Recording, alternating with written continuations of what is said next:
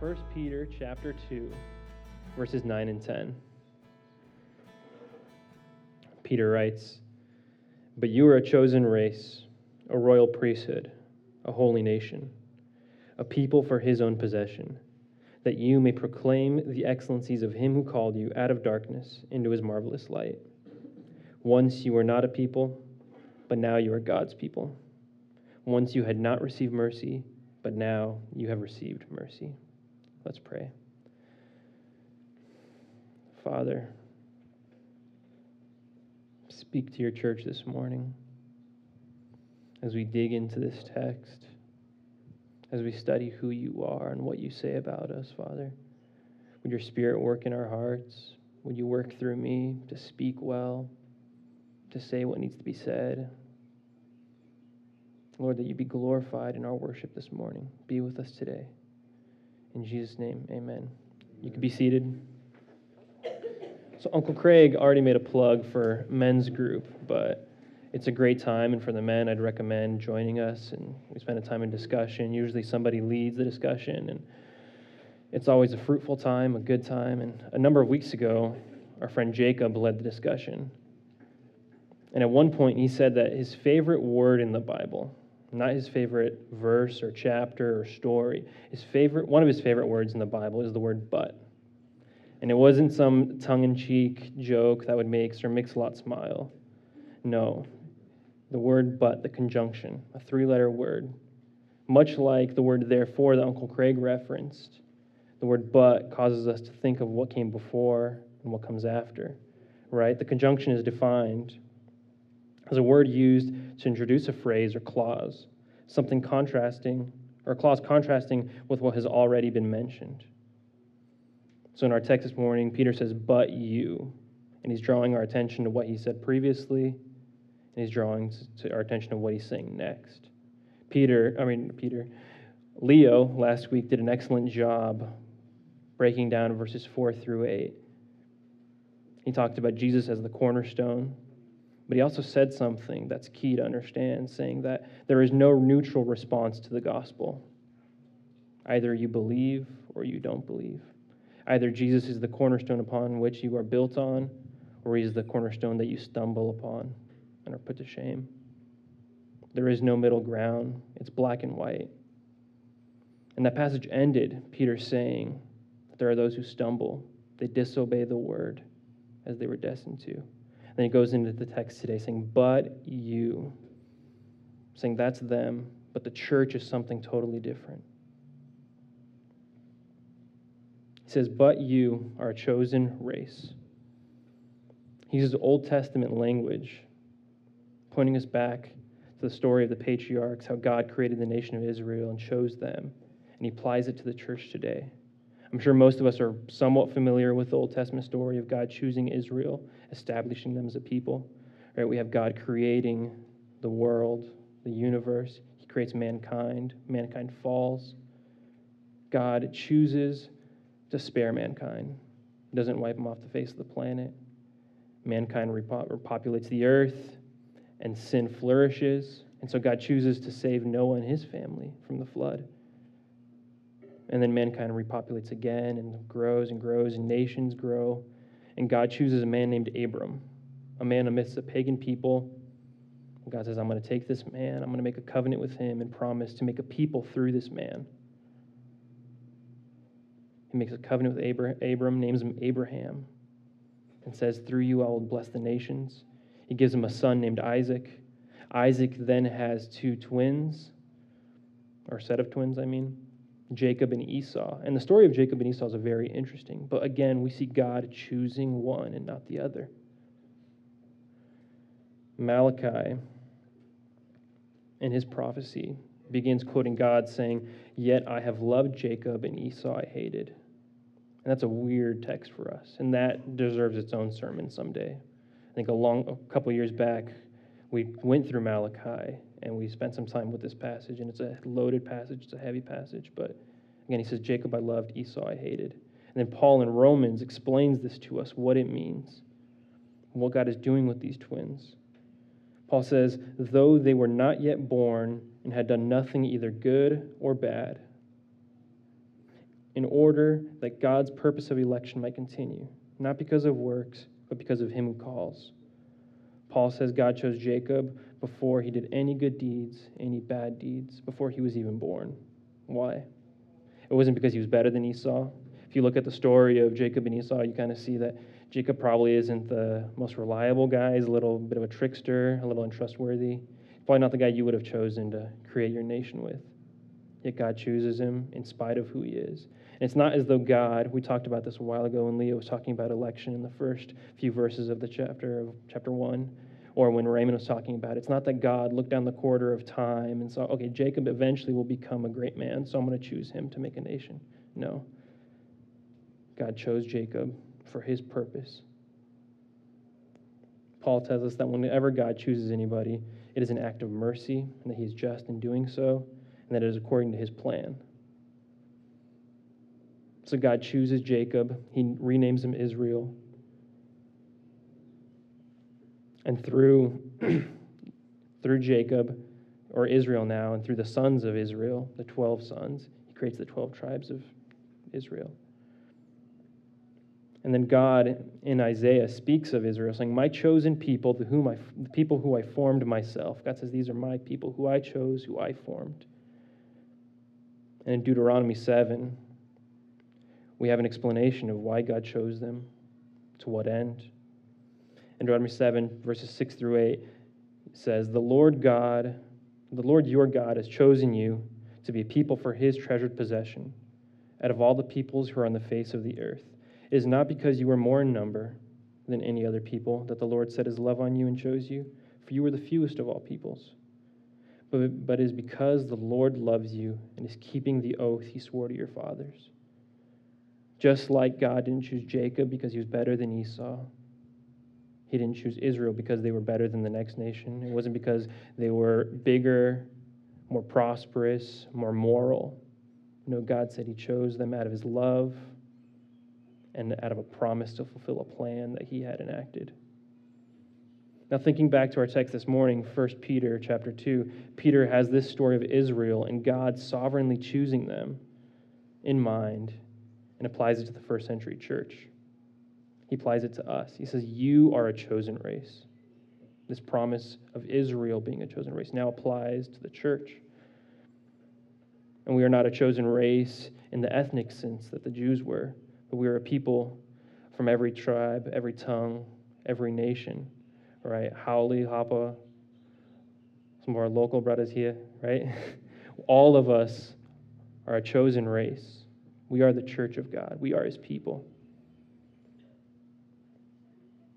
God didn't choose Jacob because he was better than Esau, and he didn't choose Israel because they were better than the next nation. So he doesn't choose any of us because we are more moral, more righteous, or to deserve it more than the next person. That's something that we should always remember when considering the doctrine of election.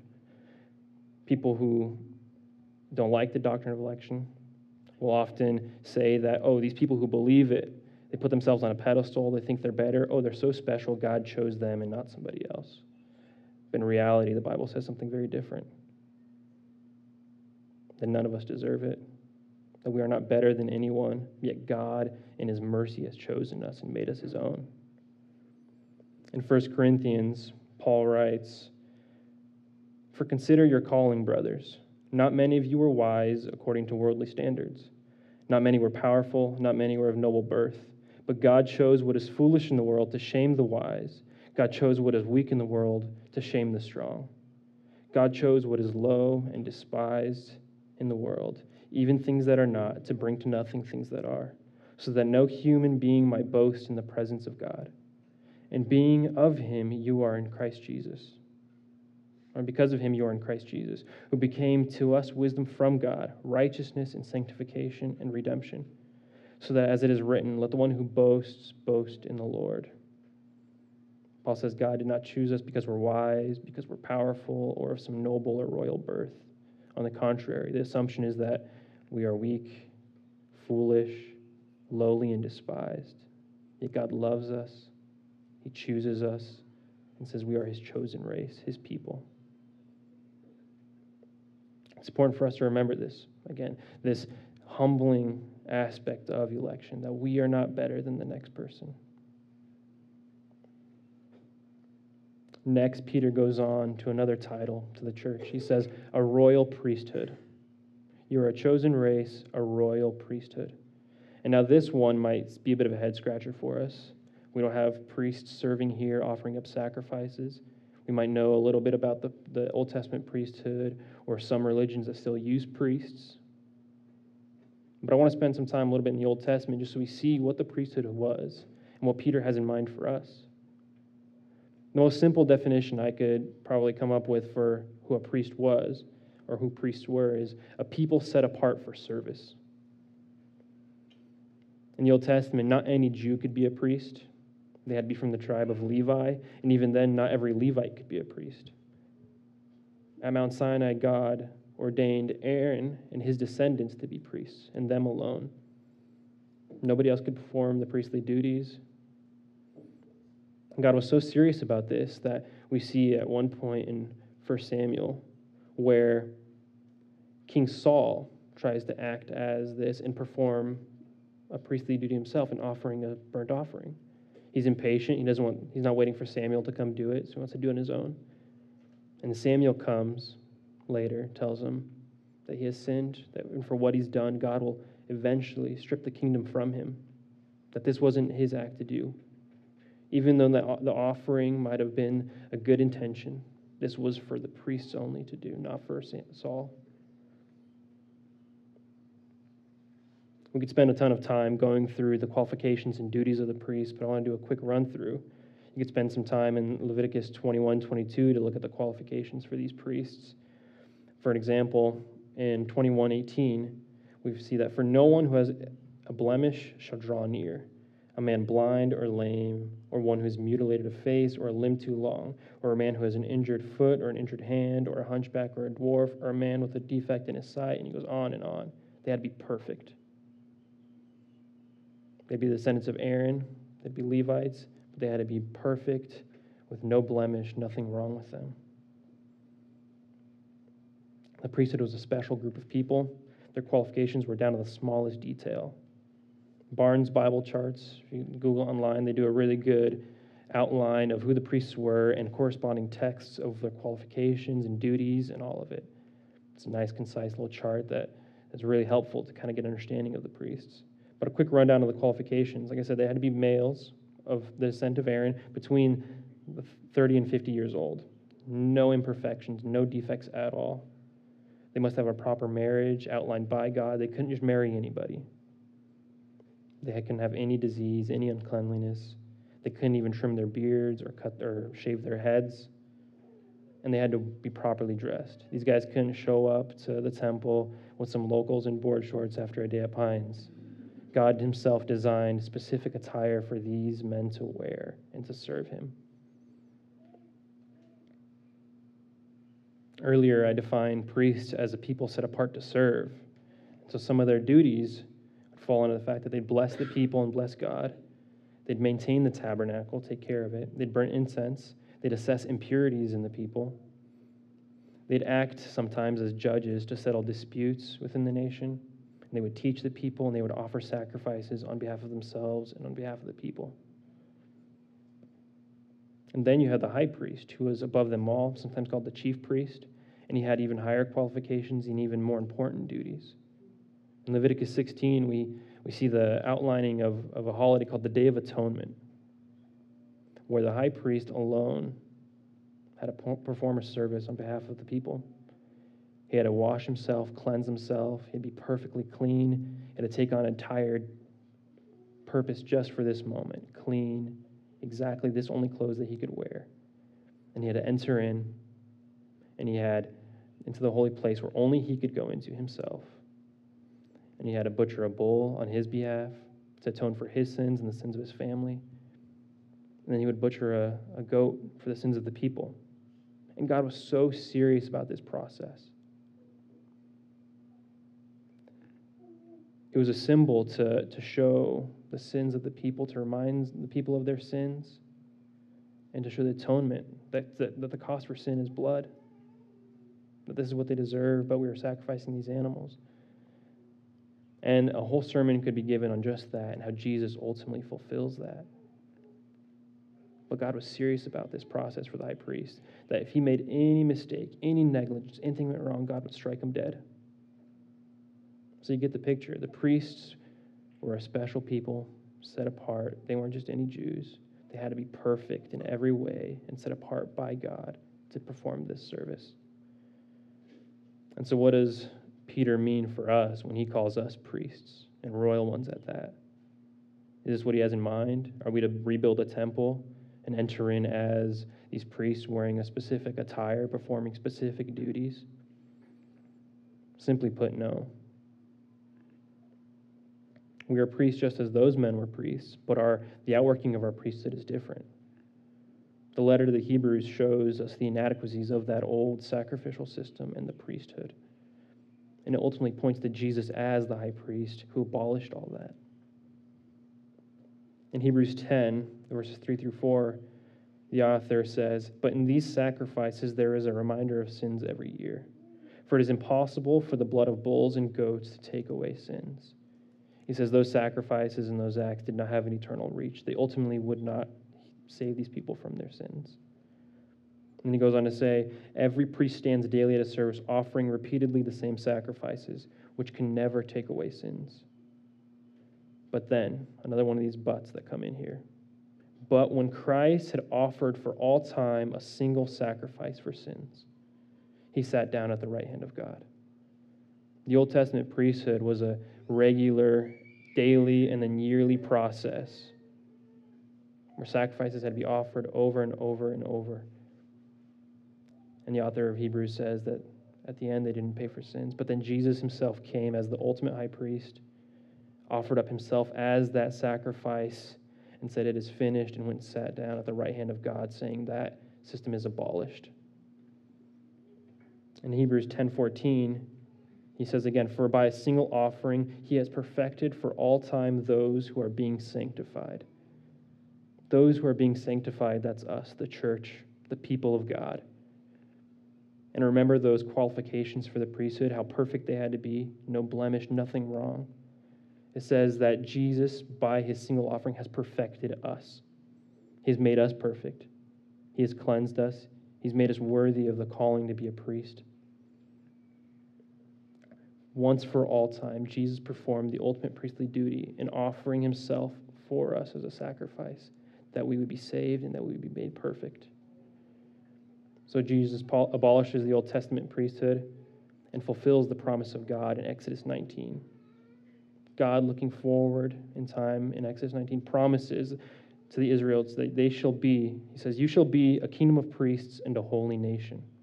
And Peter takes that promise and says that promise is realized right now in the church. It is no longer a future promise, but this is right now for you. So what are our priestly duties? Right? We don't do the same sacrifices. We don't have the temple. We don't wear those special garments. We don't grow our hair out and not trim our beards.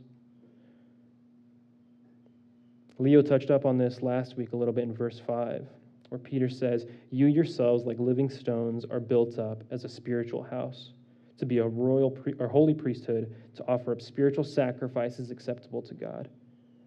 We offer up sacrifices in our Christian lives, but they are not the same kind that the Old Testament sacrifices were. They're spiritual sacrifices. Kelly Kapic describes the Christian priestly duties in two facets. He says, we live sacrificially for others. Offering up spiritual sacrifices means we put others before us. We imitate the sacrifice of Jesus daily in our lives. This means we live in a way that puts others before us. We humble ourselves, sacrificing our desires, our goals, our aspirations. We do this for the good of our neighbor, for the good of the church, and for the glory of God. He says, secondly, we perform our priestly duties in that we offer intercession on behalf of others. The church, the Christian, has special communion with God that the world does not. God has revealed himself to us. He has made us. He's brought us in. And we have a responsibility to pray for the lost, to care for the lost, to bring them the message. We intercede for them on their behalf. crying out to God. You and I cannot save them. We can't change those people. We can't do anything but God can. And so we pray for them. We bring them the gospel. We love them.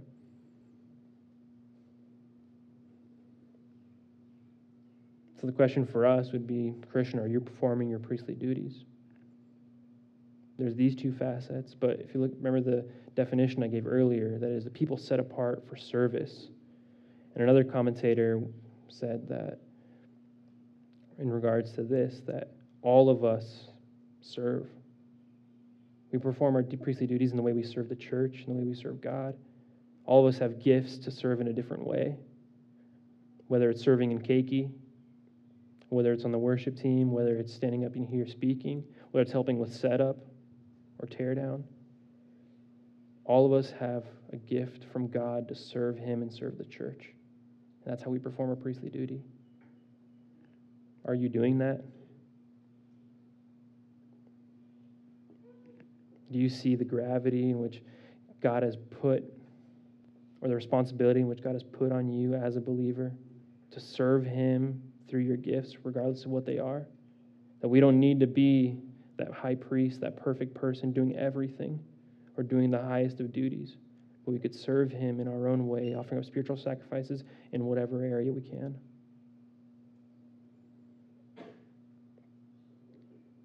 Next, Peter gives us two more titles, and they've kind of been addressed a little bit in the Old Testament text we've already read. But so he says, "But you are a chosen race, a royal priesthood, a holy nation, a people for His own possession." These go hand in hand with being a chosen race and a royal priesthood. Peter calls us a holy nation and a people for God's own possession. A couple months ago, Andrew preached on the holiness of God and Peter's call to the church to be holy as God is holy. And I wish we could spend more time there, but I'd be preaching here till like 3, and I don't know if we want that. So I'd recommend going back and listening to Andrew's sermon. We're just doing a case study on the holiness of God through Scripture, seeing how greater and other than He is than anything we know. But along with that, throughout Scripture, there's a call, a common thread for the people of God to be holy as their God is holy. You look at Leviticus, and there's law after law after law that the Jews had to follow. What they wear, what they could wear, what they couldn't wear, when they could work, when they couldn't work. All the rituals and sacrifices they had to perform to be clean, to be holy. There's a lot they had to do. And I don't know if any of you know, I don't know if I see him this morning, but Stephen Paz from church here, I've never met someone who loves the book of Leviticus the way he does. I'm pretty sure it's his favorite book. He always talks about it. When I told him what the passage I had this week, he was like, "Oh, are you going to talk about Leviticus?" I was like, "Oh, yeah, I'll probably talk about a little bit of Leviticus." But go talk to him. Find him. He loves that book so much. He knows it probably better than anybody I know. But in Leviticus 20, God says to Israel, "You shall be holy to me, for I, the Lord, am holy. I have separated you from the peoples, that you should be mine." And this is what Peter has in mind. God calling His people to live in holiness and reassuring them that they belong to God. And this call for holiness is reaffirmed in the New Testament, as Israel was called to be holy and set apart from the pagan nations that they were around. So the church is called to be holy and set apart from the secular world we live in. This does not mean that God takes us and plucks us out of our situations, that we go hide, that we don't talk to unbelievers, that we don't talk to our communities around us, right? We don't go just live in monasteries, practice asceticism, and ignore those outside of the church. No. There's a passage in Scripture that's called the high priestly prayer of Jesus. It's in John 17, and Jesus, before going to the cross to be crucified, stops and prays to God. He prays for His disciples, and He prays for us. He says, "I do not ask that you take them out of the world, but that you keep them from the evil one. They are not of the world, just as I am not of the world. Sanctify them in the truth. Your word is truth. As you sent me into the world, so I have sent them into the world. and for their sake I consecrate myself, that they also may be sanctified in truth. Jesus' prayer here says a few things that apply to our text today about being holy and about belonging to God. First off, in the prayer, we see that Christians belong to God. And it's a different belonging, right? God created everything. He holds everything in the palm of his hands. In a sense, everything belongs to God. But Jesus prays for us because the Christian has a special belonging to God. Jesus prays that God would protect us, that he'd keep us from the evil one, that he'd care for us.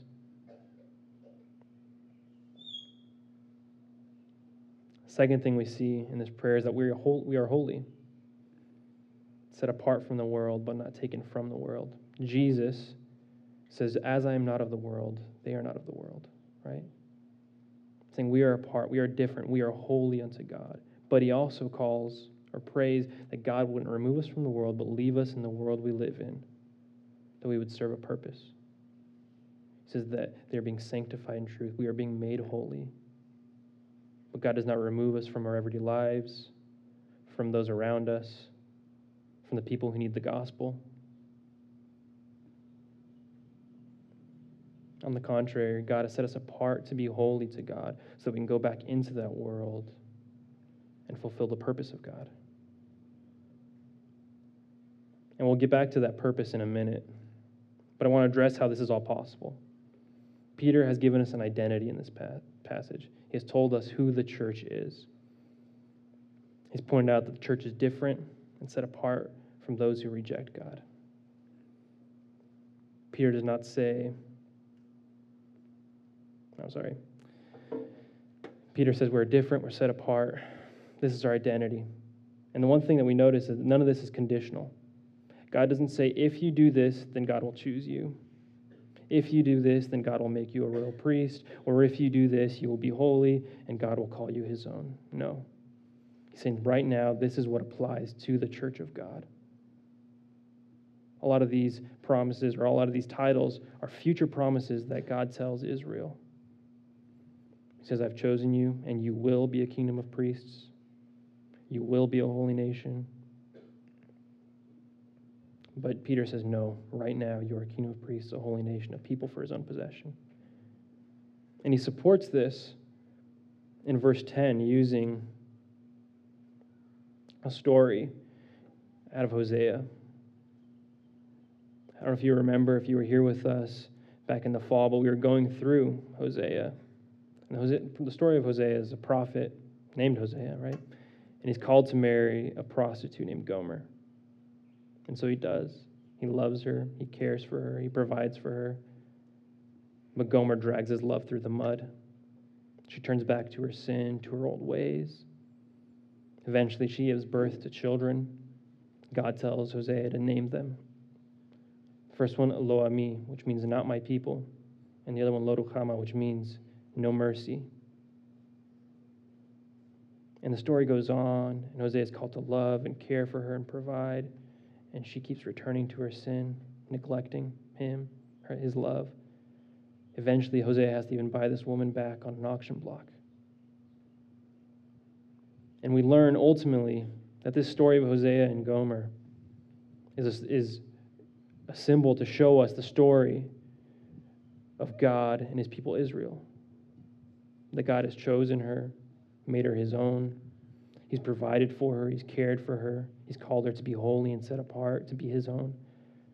But Israel has dragged God's love through the mud. She's turned from him, pursued idols. She's taken the call to holiness and pushed it away. To be set apart, pushes it away and goes and lives and intermingles with the pagan nations and takes on their practices.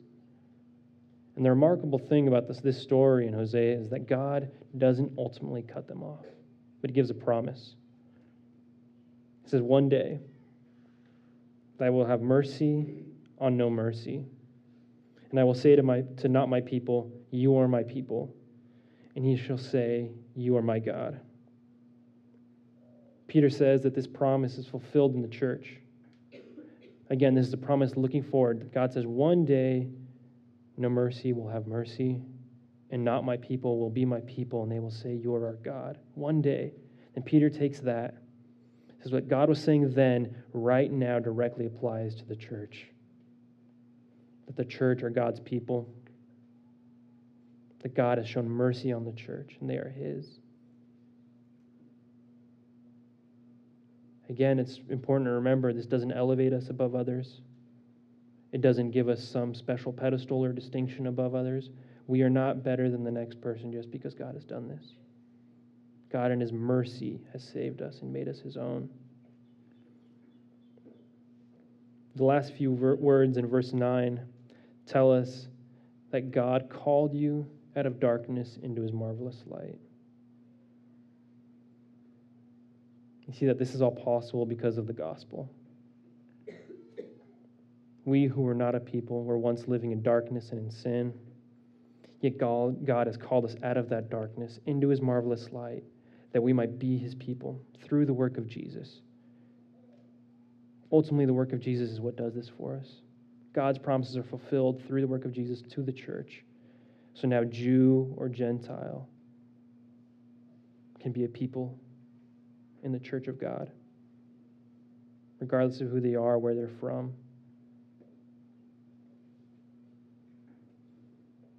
All the titles, to the people of God, the promises of the kingdom of God to the Old Testament patriarchs are realized in the church today through the work of Jesus.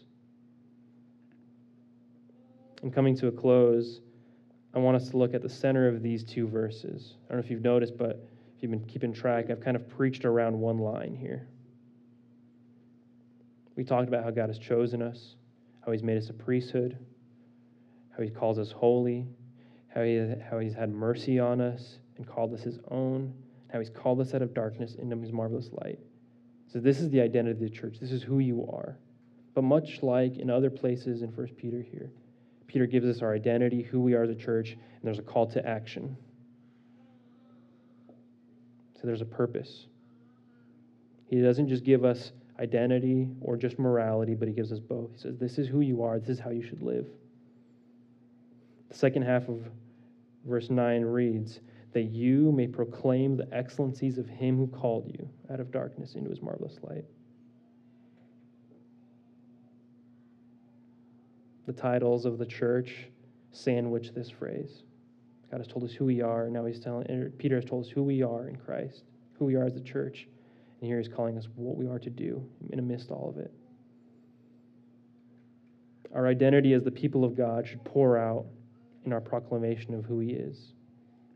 Right? He says that you may proclaim the excellencies of Him who called you. Our identity as the people of God should pour out in our proclamation of who He is. Consider what Peter is saying. He's told us that we are a people set apart, different.